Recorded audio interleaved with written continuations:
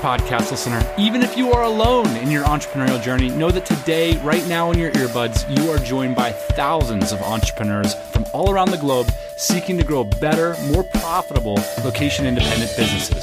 If you'd like to learn more about what we do and download our entire back catalog, check out tropicalmba.com.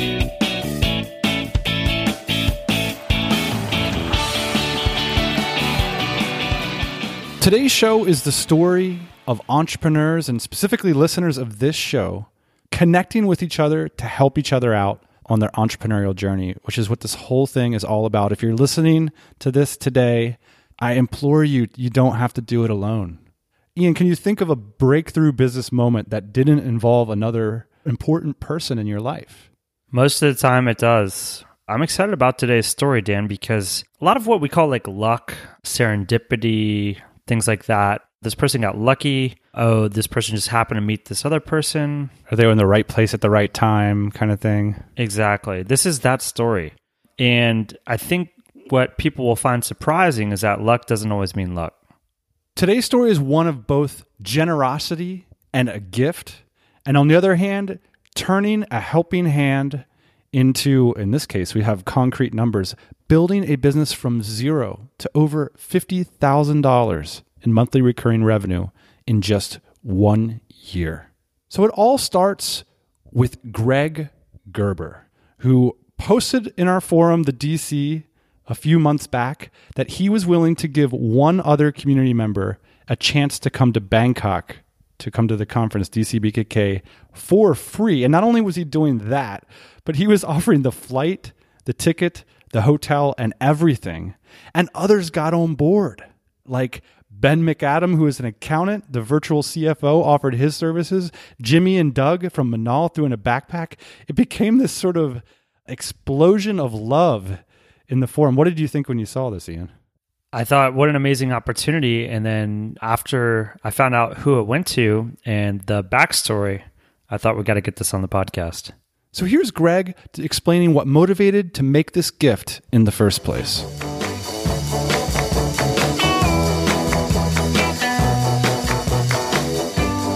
I just remember, so I think it was like 2013, I was traveling through Southeast Asia and I met a bunch of people who had come from DCBKK. They were all living in Chiang Mai at the time.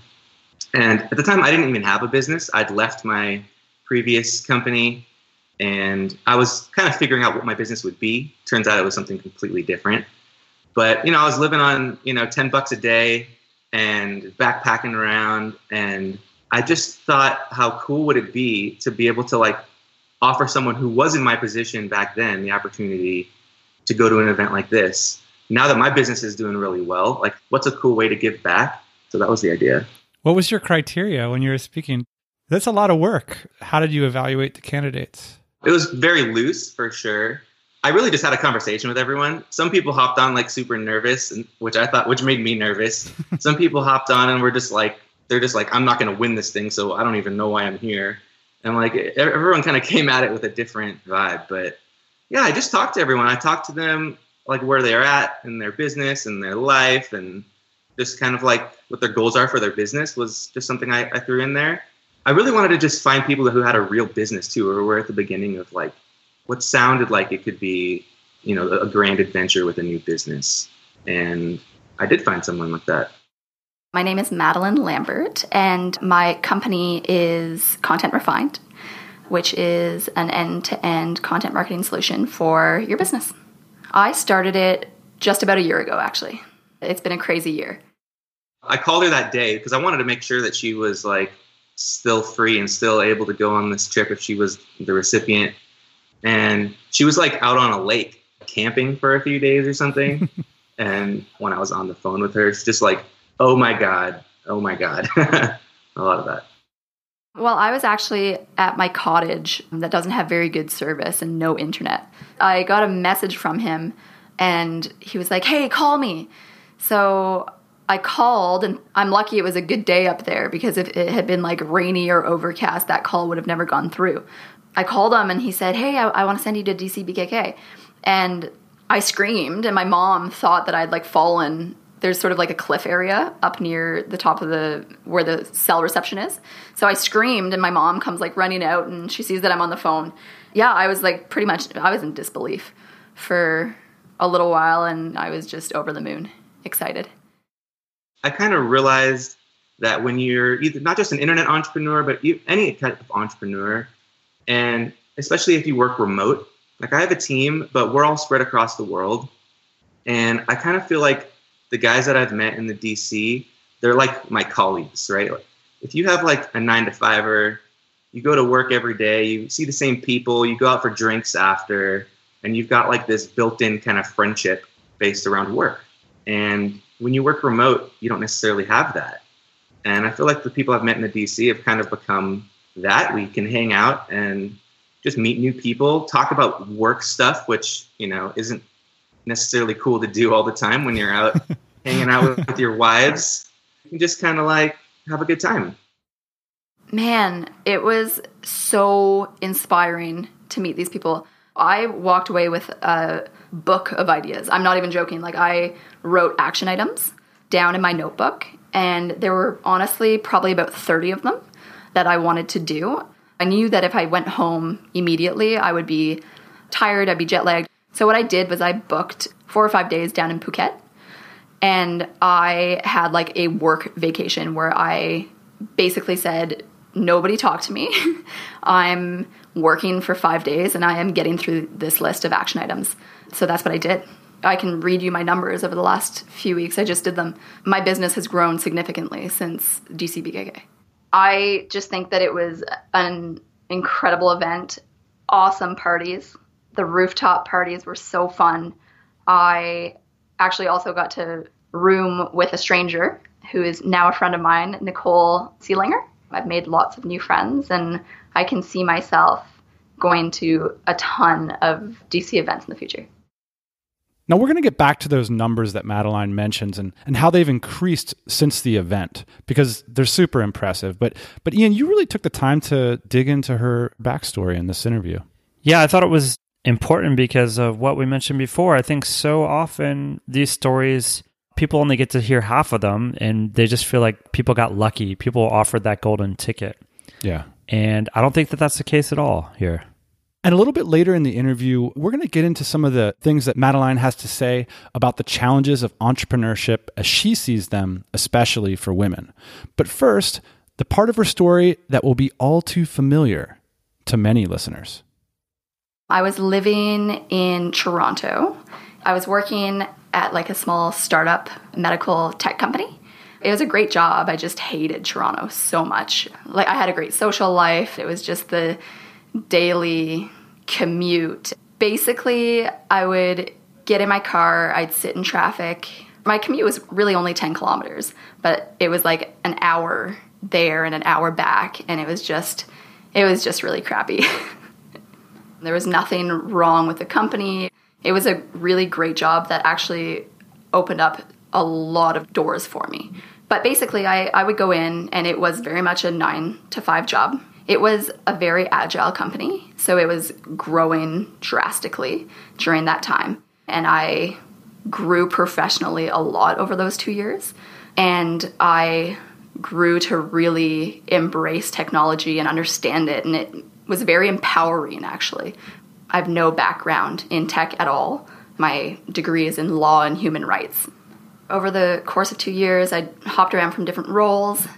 Once I was a project manager, I realized that that was sort of the ceiling of the company and that there was going to be probably no more growth beyond that. I was spending like a lot of time up in Collingwood, Ontario, where I'm located now, where the guy that I was and still am dating was living. So I was spending a lot of time snowboarding on weekends, running on the trails. Yeah, it's very, very, very outdoorsy oriented here. And so I was pushing it a little bit with that job where I was like working from home a lot, which was Collingwood, and trying to push my time up here. And that made me feel a little bit guilty. And over some time doing that, I realized that like I shouldn't feel guilty for doing what I like. And so that's when I realized that I wanted different things. How concerned were you about like money at this point? Because if I'm in your position, I'm thinking, well, like, yeah, I really like snowboarding. I really like running. But the reason I'm able to do those things is because I'm getting this paycheck. So basically, if you've ever like lived in Toronto, it's really, really, really hard to get ahead. So I was actually the poorest I've ever been while I was living in Toronto. And that's because, you know, I lived in a apartment that was the size of a shoebox, and it was costing me like $2,000 a month. And then every time you leave your house in Toronto, like if you have a social life, you're spending quite a bit of money every time, you know, whether you're going to Jays games, Raptors games, restaurants, like there's so much to do that, yeah, if you're social, you're not going to have much money at the end of the day. And I was actually saving money by spending my time in Collingwood. Were you worried? Because if I was in your position, I would say like, well, yeah, I really love these activities, but I've got to figure out a way to keep this going. So what were your thoughts? I was really worried. So when we had decided to make the transition that I would be the one to move, I was worried because the job market is not very good here. There's not a whole lot of job opportunities. So I was applying online to a bunch of different sort of tech sector jobs up here, and I wasn't getting a single call back. And that started to stress me out over time. And, you know, we had put a timeline for September that was going to be the latest that I would be moving. And so when August rolled around, I had to quit my job in Toronto without anything lined up.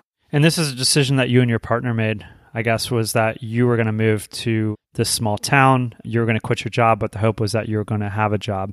So at that point, I had basically decided that I was going to move up here, probably wait tables until I could figure something out. But I never had to because I met John, my now business partner. And so that's when the whole Content Refined ball started to roll a little bit.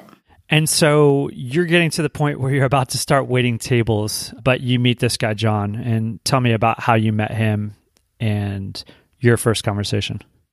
Man, so it was awesome and so serendipitous. My friends in Ottawa knew that I was in a bit of a pickle at this point, where I didn't have a job lined up, that I was absolutely moving to Collingwood. And so one of my best friends from home reached out to me, and she said, hey, I have a friend on Facebook that I went to university with 4 years ago that is looking for an intern for a new tech company in Collingwood. What are the odds? You should apply.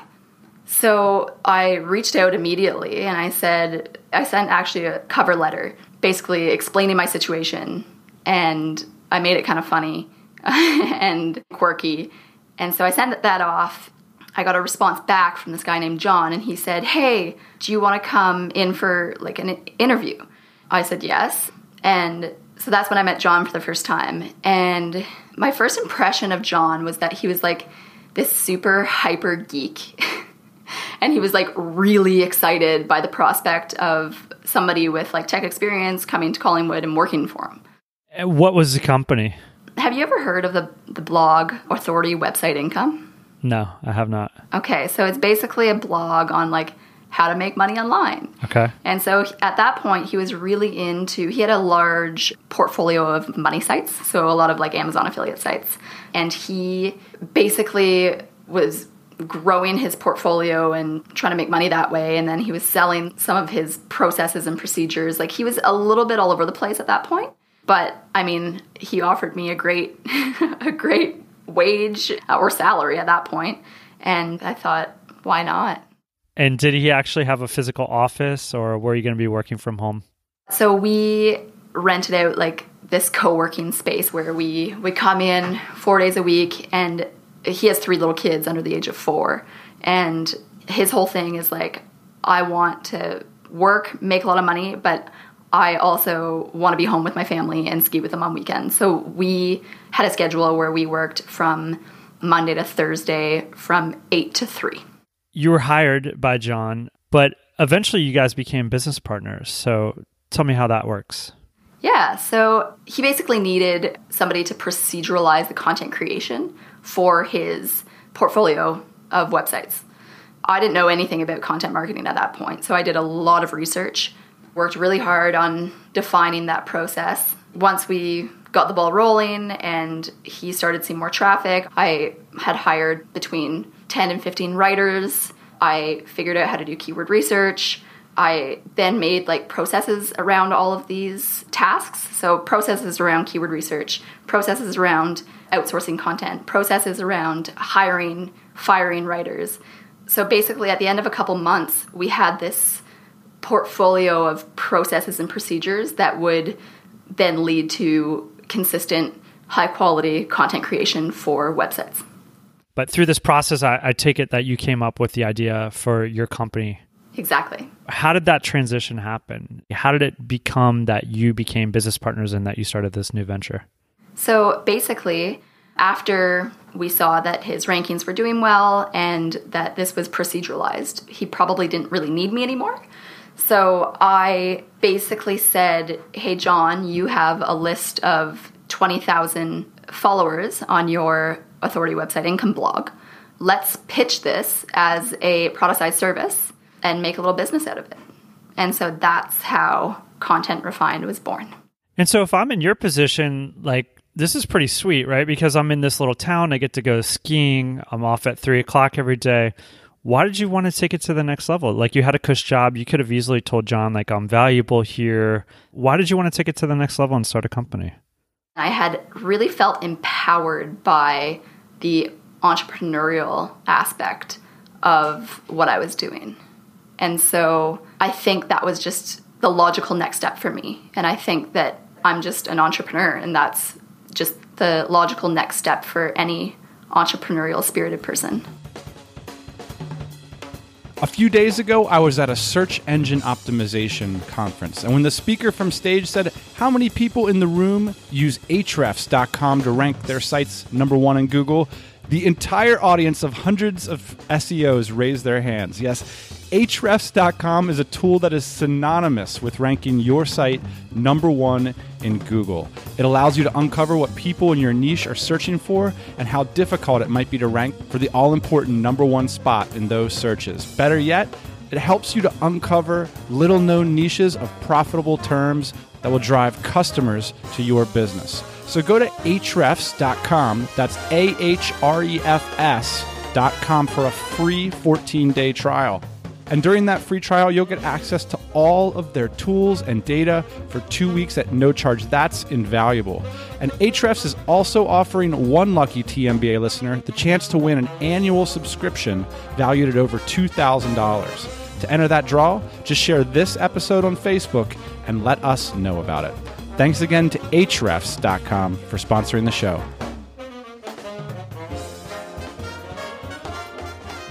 Tell me a little bit about where this company is today at the end of 2017. Basically, we started at zero. So we had some cute little goals that within 6 months, we would be at like $10,000 monthly recurring revenue. So after the first couple months, we realized like we were already there at like $10,000 monthly recurring rev. Honestly, I have been desperately trying to build the foundation of this company with like everything I have at this point. And it's been a lot of work. It's been a lot of trial and error, but it's been a very rewarding year for sure. And can you share with us what your reoccurring revenue is right now after this first year? Right now, we're sitting between $50,000 and $60,000 monthly recurring rev. And that all happened within 12 months? Yes. It's amazing. Yeah, it happened really fast. So staffing was by far my biggest issue. I was basically doing everything up until May when we hired a summer student to help. And so we built up some extra capacity. That was the first time, this sounds ridiculous, but that was the first time that we had time to understand our numbers. So it wasn't until April that we actually hired somebody specifically to help us understand our numbers, because I don't think that you can have a business without understanding your income. So that helped out a lot. And I think that was pivotal for the business at that point. How much skiing are you doing right now? Right now, there's no snow. There's about to be snow, though. There's about to be snow. I've got a pretty good handle on the work-life balance thing. John and I set out a business plan. On the front page, we have our vision, our mission, and our values. and lifestyle is our number one value. I want to talk a little bit now about DCBKK, which is our annual event in the DC, the Dynamite Circle, which is our group of entrepreneurs, which you are a part of. At what point did you decide it would be a good idea to join the DC? Well, I had actually been listening to you guys for a bit, and John is a big listener of the Tropical MBA as well. And at one point he sort of suggested, because he knows I like to travel, and he sort of suggested, he said, would you want to join this? And I said, absolutely yes. So he basically helped fund that for me, which was really nice. So that's when I first started. I think I joined in May or June, and it has been an incredible community of people, and I feel as though it was probably the best decision, aside from starting Content Refined, that I've made this year. You got into the community. When were you made aware of DCBKK? Because a lot of times it's not super clear when you're in our community, like what other things are that's going on. So tell me what your first impressions were. I heard about DCBKK pretty much as soon as I joined. I definitely knew that it was not in my budget this year, just because, I started a company this year. It just wasn't going to be a reality for me. And then something happened, and this is the story that I want to tell, which is Greg Gerber offered a ticket to DCBKK. And so what he did was he posted up in the forum, he said, hey, I'm going to sponsor somebody to come to this event. You can apply here, and I want to hear your story. And so what did you think about when you saw this post from Greg? I thought, that's wicked. This guy must be badass. And I applied for it right away. He contacted me 2 days later.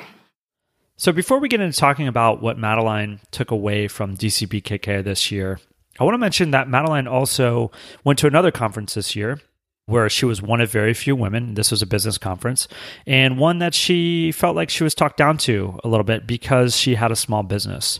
And I think that this is worth noting is I am always very interested in those that are starting off, especially because I feel like I have a lot to learn from these people in terms of what is going on the cutting edge, what is going on now that they're discovering that I didn't know when I first started my business. So although I think it's easy to dismiss these people that are just starting out at conferences, I think it's worth taking note. I think it's worth talking to them. I think it's worth understanding what's going on the front lines, because it changes year to year in this rapidly evolving landscape that we're all working in. But anyways, let's get back to Madeline's numbers. I'm always interested to learn how much money these businesses are making.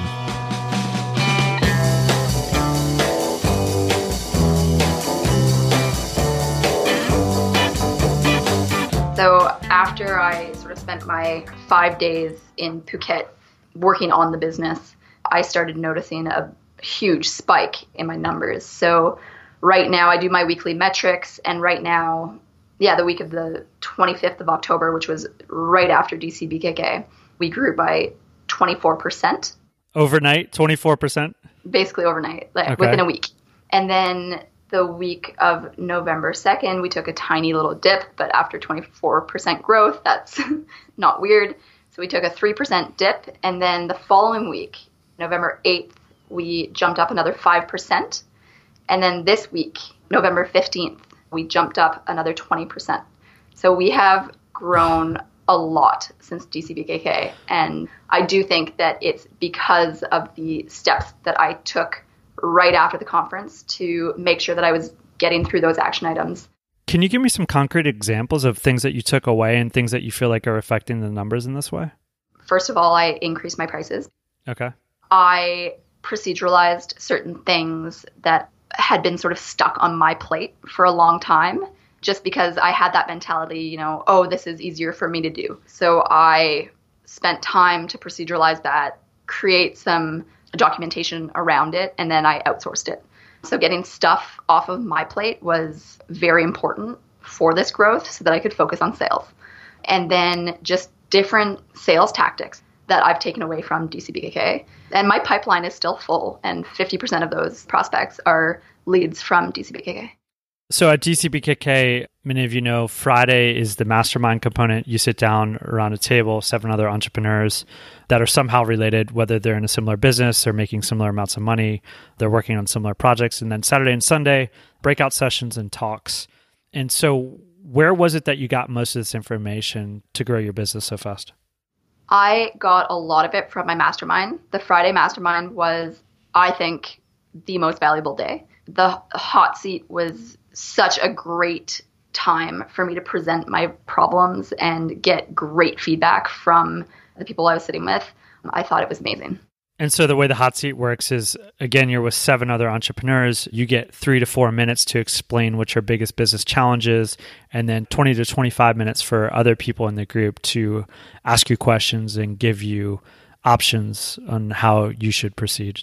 Do you remember what you brought up to the group as your biggest business challenge? Yes, I do. My biggest business challenge was definitely scaling my team while keeping it profitable. Another big business challenge was how to get existing clients off of my plate, because I have been with them for a year and it feels like a breakup and I don't want them to feel that way, right? So that was another really big problem for me that they helped me work through. Another one that I brought up was the fact that I am a young female entrepreneur, and at some point, I want to have kids, and that's going to be a problem for the business. And so how to systematize the business to the point where I can step away from it in order to start a family. That's interesting because I'm on that path. It's going to happen a month from now for me. Oh, amazing. Congratulations. Yeah. So did you meet anybody that you felt like had some good answers to that at the conference?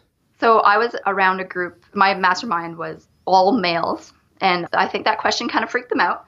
They didn't really know what to say, and they immediately said, go talk to this woman. She'll have all of the answers. So your mastermind was all men. Yes. It was awesome, but there were quite a few females at the conference as well.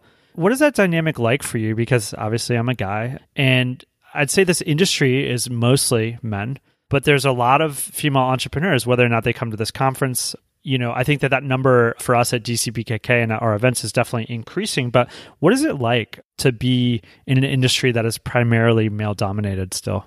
I think that it is empowering. I think that a lot of women don't become entrepreneurs for strictly biological reasons. It is riskier for women to be entrepreneurs and to live the life they want to live down the road. When you say riskier, what do you mean? I'm not going to get a maternity leave, right? There's not that built-in component of security that will allow for women to start families and secure their jobs. And do you think this is a big driver behind why women don't join this movement? Yeah, I do. And I think that there should be additional resources for female entrepreneurs to have those same opportunities. It's interesting that you brought up the other conference that you went to and you said, I kind of had a smaller business. People weren't as willing to talk to me, and I've heard that criticism too of women at conferences too, which is oh, she's a woman. What could she possibly know about my business? And this isn't make believe. This is really happening, I think, at some conferences. Have you encountered this? Yes. At that same conference, I felt that people that were giving me business advice, and maybe this is my feminism sort of tapping in here, but I did feel talked down to a little bit just by the fact that I had a smaller business and that I was one of the few women at this conference. I hadn't really thought about the biological reasons and the security built into some of these jobs before, but I think one of the cool things about entrepreneurship is it is an equal opportunity. There is no boss holding us back. There are very few restrictions. It is ourselves that is mostly holding us back from these opportunities. And so I can see your point is why entrepreneurship may be empowering for women. Do you have advice for other women who are faced with these problems? Yeah, I think two different things. So confidence always. People aren't going to take you seriously if you don't take yourself seriously. So confidence is definitely a huge part of that.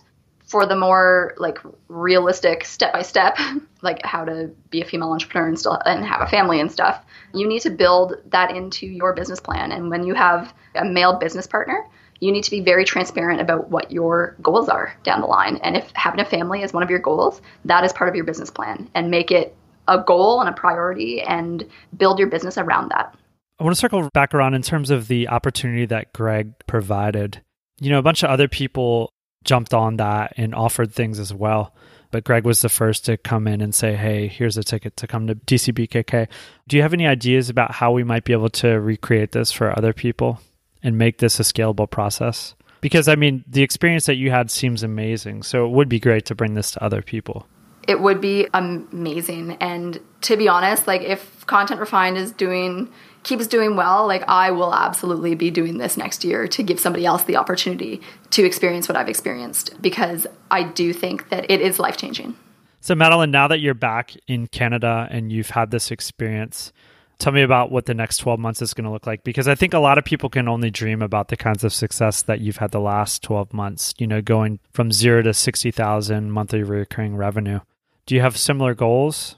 Well, I would love to 10x this year, but ambitious. I don't think it's out of the realm of possibility for somebody like you. I would love by mid next year to be at sort of 150,000 monthly recurring revenue. I think that would be a good goal, and I would like to make the hiring process scalable without it really affecting my margins.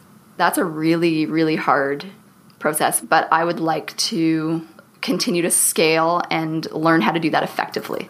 Within the next couple of years, I would love to start a new project and have Content Refined sort of running itself.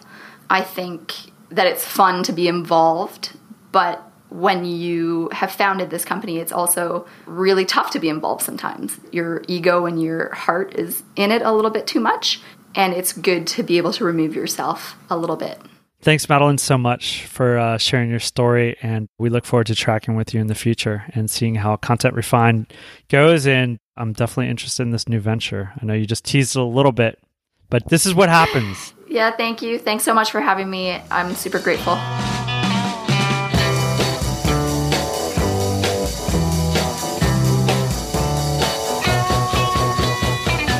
And what do you think of people who write off stories like this as a case of the good lucks? I think they're wrong. There's a certain element of serendipity. There may be a little bit of luck. I think this is what successful people refer to as luck, which is essentially creating opportunities for yourself. Madeline was not scratching a lottery ticket in any way, shape, or form. In my opinion, she was putting herself out there on a regular basis, aggressively, and then she started bumping into the right people that helped fulfill her reality and what she wanted to be in terms of success. So do I feel like she could have done it without these people? Absolutely not. But she was searching for these people, and she was absolutely putting herself out there to be vulnerable and to catch these opportunities. Ian, one of the first opportunity that ended up coming her way happened in the way that she tells it right after she accepted the possibility of waiting tables, which I don't actually think is a big coincidence. It's often when we sort of break the belief system.